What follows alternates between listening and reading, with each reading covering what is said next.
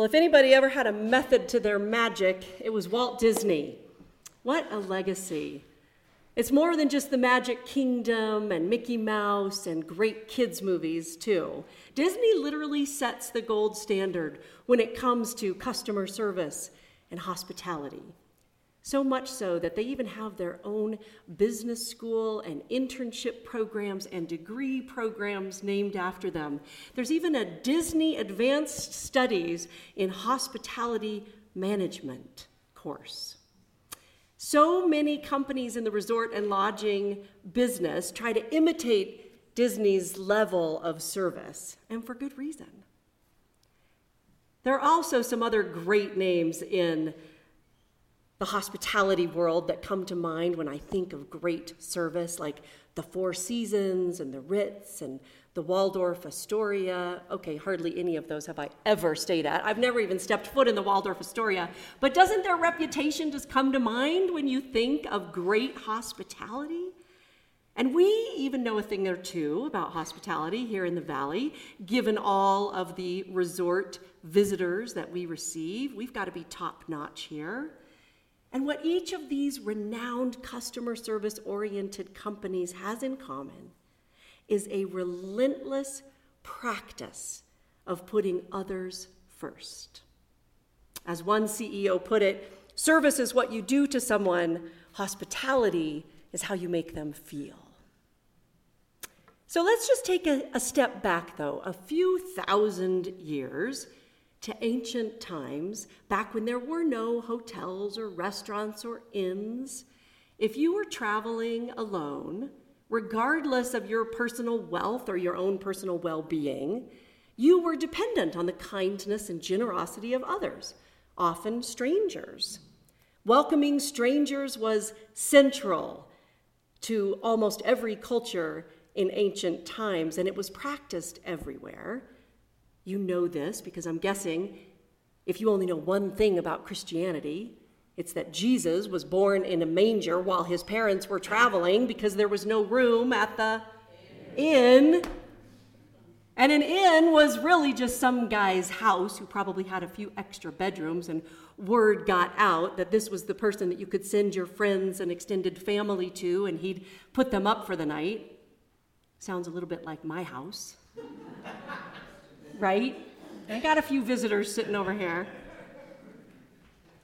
So we see the roots of hospitality everywhere in the Bible, beginning in Genesis 18, when Abraham and Sarah offer their home to some travelers who turn out to be angels accompanying God. Hence today's reading, some people have shown hospitality to angels without knowing it. But the Bible also speaks of other ways of being hospitable that don't have anything to do with opening up your home to weary travelers. For example, in the Old Testament, hospitality also meant leaving a little extra in your crop field for those in need. The Jewish people were expressly told that when they cut their fields, they were to leave the edges for those who were traveling, for foreigners, for widows, for orphans. They were not to cut all the way to the edges, but to leave some for those in need. Also, when the Jews celebrated their holy days, God instructed them to bring everybody together, sons and daughters, all their slaves, neighboring tribes, everyone in the town, anyone who was in need or orphaned or widowed or poor. Everyone was invited, making sure they all had some place to be for the holidays. And then, of course, Jesus' life was all about hospitality, both giving and receiving. He was a guest in many different homes, at all kinds of meals. And even though we have no idea if he even had a home, he played host to everyone, feeding the hungry, even if it meant 5,000 of them.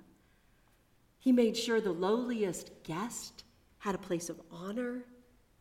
He stopped to talk to women, to people in distress, to those on the margins of society whom no one else wanted anything to do with. And so it's on this foundation of warmth and generosity and welcome that Christians built their names. It seems hard to believe now as we hear and see some of the ways that our fellow Christians treat each other and behave toward others, but Christians were always known for their hospitality. In the 4th century, this played out in a really interesting way. Christianity had already made some inroads into Rome. It had become the official religion of the Roman Empire, as I'm sure many of you remember, under Constantine. But when the Emperor Julian took over, he reverted back to some of the religious practices, the national religious practices of that day. And in a letter that he wrote to one of his high-ranking officials in Rome, we see this, that Christians were already well known for their service and care of others. Julian wrote about the Christians in a letter that was dated June of 362. And he said this, "It is their benevolence to strangers, their care for the graves of the dead, and the pretended holiness of their lives that was causing Christianity to spread so rapidly." I love that. He didn't really care so much for the Christians, as you can tell. Their pretended holiness, he called it. He didn't think it was the real deal.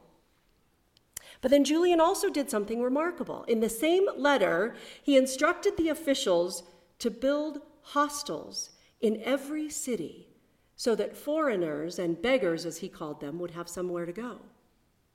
He said in the letter that Jews never abandoned their own people to beg, and that the Christians not only cared for their own poor, but for ours too, he wrote. And he said it's a disgrace that we don't do the same.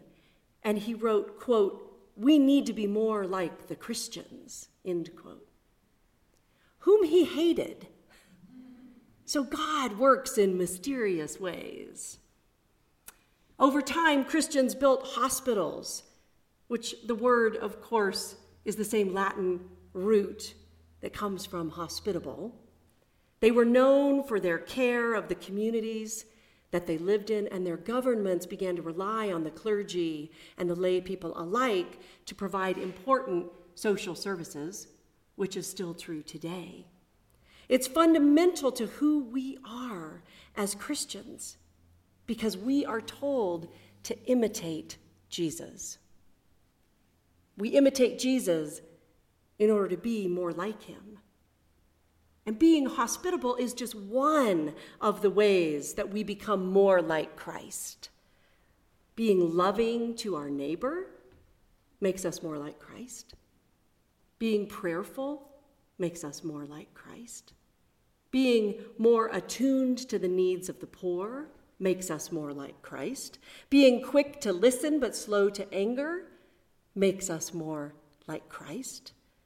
Turning the other cheek, loving our enemy, coming as with the heart of a child, this all makes us more like Christ.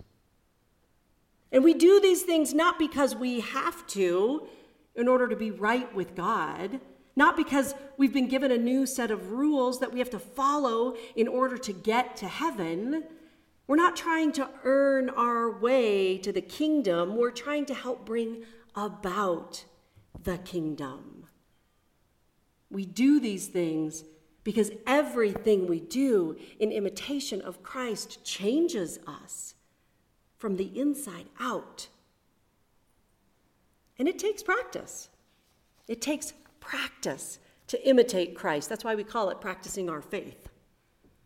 When we practice something in a committed and purposeful way, it becomes part of who we are, and then part of the fabric of our communities.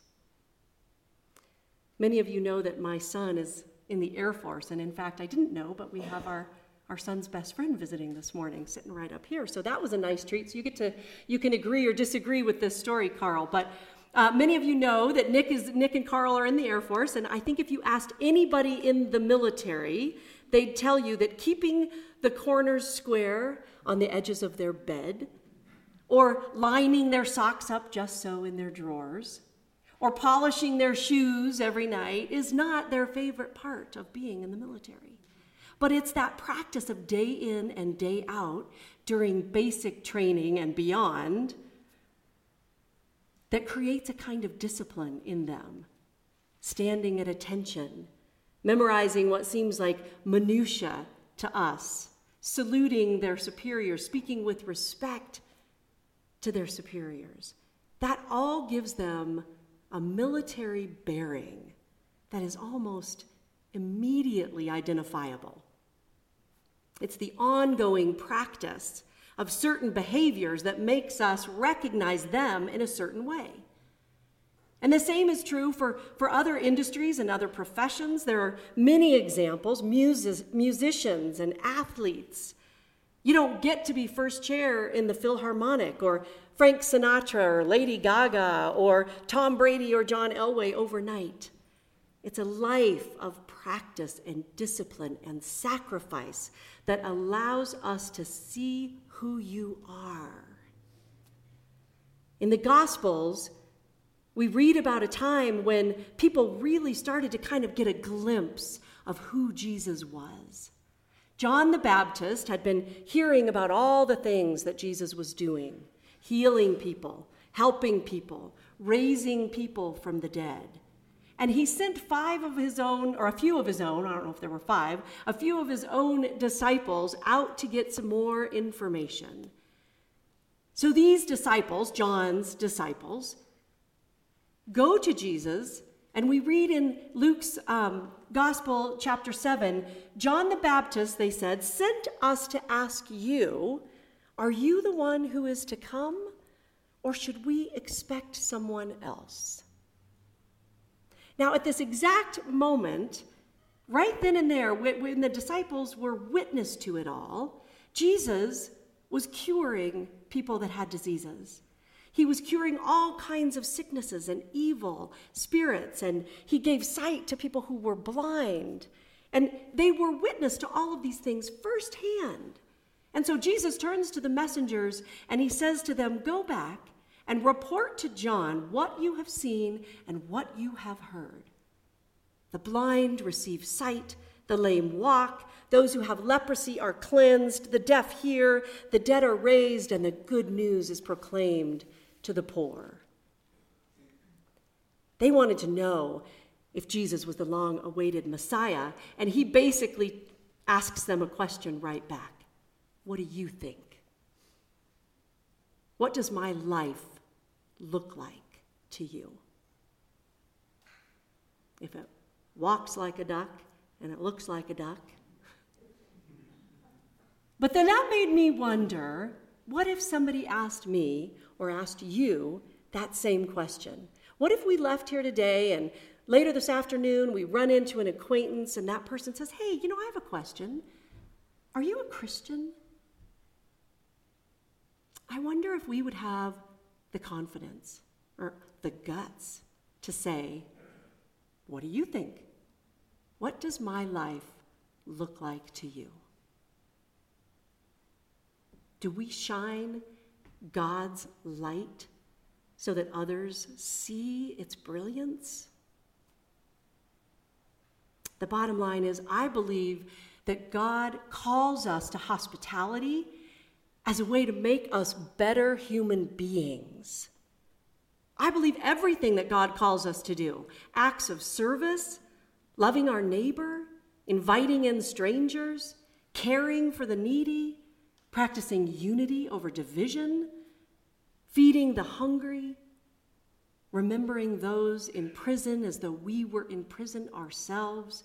Everything we do to care for someone else makes us better. And the more we do these things, the more we help to bring about the kingdom of God. So it's pretty much win-win. And again, it's not that we must do these things, it's that we can do them. It's not a command, it's more permission. Permission to go with Jesus, to represent him in the world by living lives of service to others. In 1995, There was a church in Philadelphia that had closed its doors. Attendance at the church had dropped dramatically, and the population of the area was decreasing. And so this church, St. Edward's Catholic Church, had made the difficult decision to close its doors. Now, at the same time in Philadelphia, there just happened to be a booming increase in homelessness. A tent city had been set up nearby, a few blocks away, and 40 or so families were camping there in the area that summer, including children, parents, people of all ages. So as the summer gave way and the fall temperatures began to drop, the group of 40 gathered themselves together and walked a few blocks over to the abandoned St. Edward's Church and decided to borrow it. The leader of the group said at the time that she thought God would want the homeless there, safe and warm inside the abandoned cathedral, and she figured it would be difficult for the archdiocese to evict homeless families. She was wrong. Now, to be fair, the Archdiocese of Philly offered numerous ways to help the homeless that were alternatives to living in the abandoned church, but for a host of reasons, these families decided that none of those options would suit them, and frankly, they were trying to send a message to the city about the policies that were in place at the time. And so they stayed. And their numbers quickly doubled and then tripled as more and more homeless people arrived to live in St. Edward's Church. The neighbors started showing up and bringing them food, clothing, donations, and diapers and toys, all kinds of bedding. They just set up house. They had partitions for living quarters. They used the confessional as closet space. It went on and on like this for weeks. The children would get up and go to school in the morning. Sunday mornings, they had prayer services at the altar.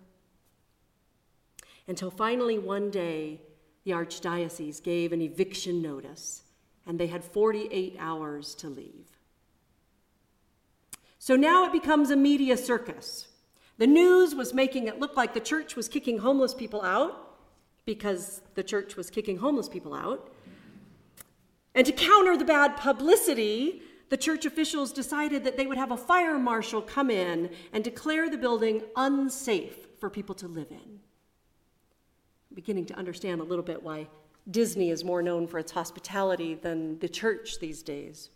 But it does seem as Christians sometimes we get as caught up in the world as everyone else, and we forget that we're actually called to imitate Jesus.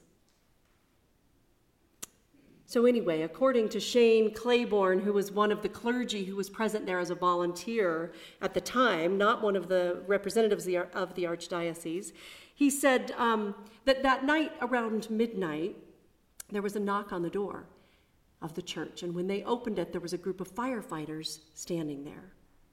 And they all thought, okay, well, this is it. They're here in the middle of the night. They've come when we're all sleeping, so we can't resist. Maybe they think we're going to put up a fight. I don't know. And so they just calmly said, look, could you please come back in the morning? The children are asleep. Everybody's already in bed for the night. And the firefighter said, no, you don't understand. We're not here to kick you out.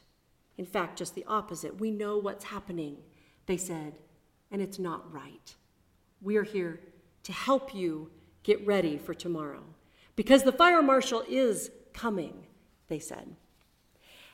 So the firefighters spent the rest of the night with the homeless families and the volunteers, working all night alongside one another, getting all of the exit signs, the fire extinguishers, the fire alarms up to code. And the next day, the archdiocese officials arrived along with the police and the media, of course, and the fire marshal walked through the property and he said, I'm not kicking them out. They meet fire standards. Now, I have no idea what religious affiliation these firefighters were, and I sure as heck am not bashing the Catholic Church, because this just as easily could have been a United Methodist church, or an Episcopal church, or a Baptist one, or a Church of Christ. We all are capable of bad decision making. In fact, we take turns. Homelessness is also a very complicated issue. It has such complexity to it, so many different problems, and it's up to each community to confront. We're tackling that right here in Pitkin County. We have a task force together, currently working on what to do about our issues. How do we want to help people? So I get that. But what I know is that when we practice the actions and behaviors of Jesus, we change for the better. And over time, we might become, as we heard in the reading of Hebrews this morning, the spiritual and pastoral leaders that others look to emulate. And then they practice the actions and behaviors of Jesus, and they are changed. And then they become the leaders that others look to emulate. And it goes on and on like this. And when I think about it, when Jesus said, "Go and make disciples of all nations," that is what he meant. We can talk to people, we can share our stories, introduce people to the Bible, we can invite them to church, we can preach and teach, we can go be missionaries, and we also don't have to say anything at all, but instead let our actions be a silent witness to God working in our lives. As we are being changed, we are bringing about the kingdom of God by the effect that our lives have on others. People see God working in and through you. People see the light in you, however dim, however bright. They see you trying. They see you getting your life back on track. They see you healing from a painful experience in a powerful way. They see joy returning to you, or they see the kindness and care taking center stage in your life. They observe the way that you put others before self. They marvel at the gift of peace that surpasses all understanding. That's salvation. That's freedom. That's what we're creating here in our community by simply practicing what Jesus taught.